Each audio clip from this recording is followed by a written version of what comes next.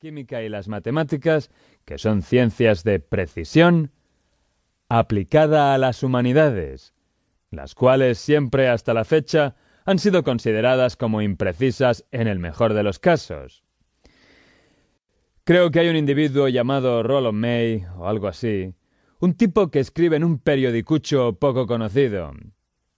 Creo que se llama The New York Times, que dedicó todo un artículo de 6 columnas de su arte como crítico para demostrar que Dianética era enteramente mecanicista.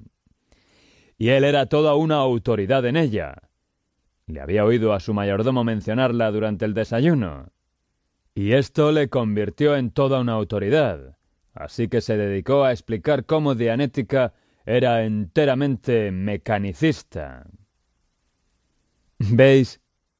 La metodología no es necesariamente mecanicista. Es sencillamente precisa. Si fuéramos a descubrir algo sobre las humanidades, no sería mucho pedir que aquellos que se dedicasen a esta investigación hubieran estudiado algo de física, lo que les daría un cierto dominio de la composición del universo real, de química, lo que les daría un cierto dominio del material exacto de la estructura con la que estarían teniendo escarceos, y de matemáticas, lo que les daría una disciplina de pensamiento competente para evaluar por ellos las soluciones a las que pensaran que ya habrían llegado. Lo menos que se podría pedir a cualquiera que investigase en cualquier campo sería, primero, una cierta noción del universo en el que tal campo existiese.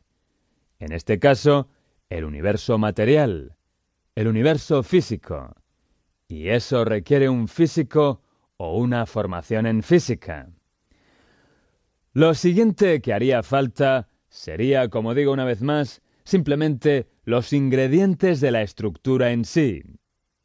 Y finalmente, que una precisión de razonamiento, una precisión que se ha desarrollado muy cuidadosamente a lo largo de muchas eras y que ahora se llaman matemáticas, que esta precisión y disciplina debería aplicarse al tema que se estuviera estudiando.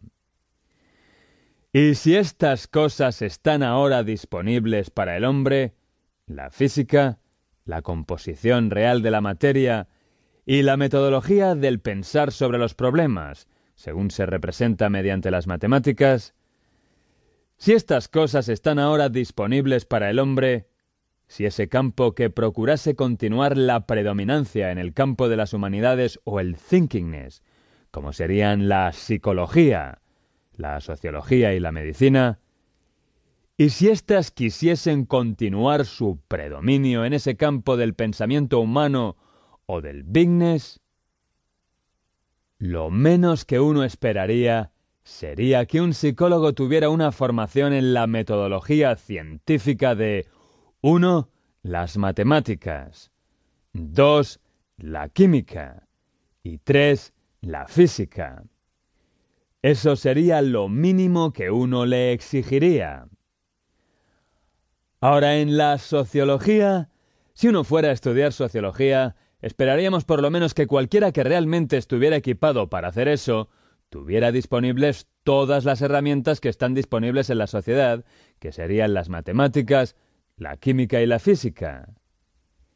Y esperaríamos que cualquiera que se dedicase a manejar una máquina conocida como cuerpo humano, que funciona enteramente según principios físicos y que obedece a las leyes que se encuentran en la física elemental, estuviera educado en el campo de la física para poder comprender el aspecto mecánico del cuerpo humano. Y ese sería un médico. Pero el médico no es un físico. Y sería la persona del mundo que más se sobresaltaría si le informases: usted, señor, para seguir teniendo escarceos por ahí con cuerpos, debería tener idea al menos de los principios mecánicos que atañen a los músculos. ¿Veis? Un músculo es una cosa mecánica muy interesante. Cambia la masa en una zona y así consigue una contracción. Cambia la masa y consigue una expansión.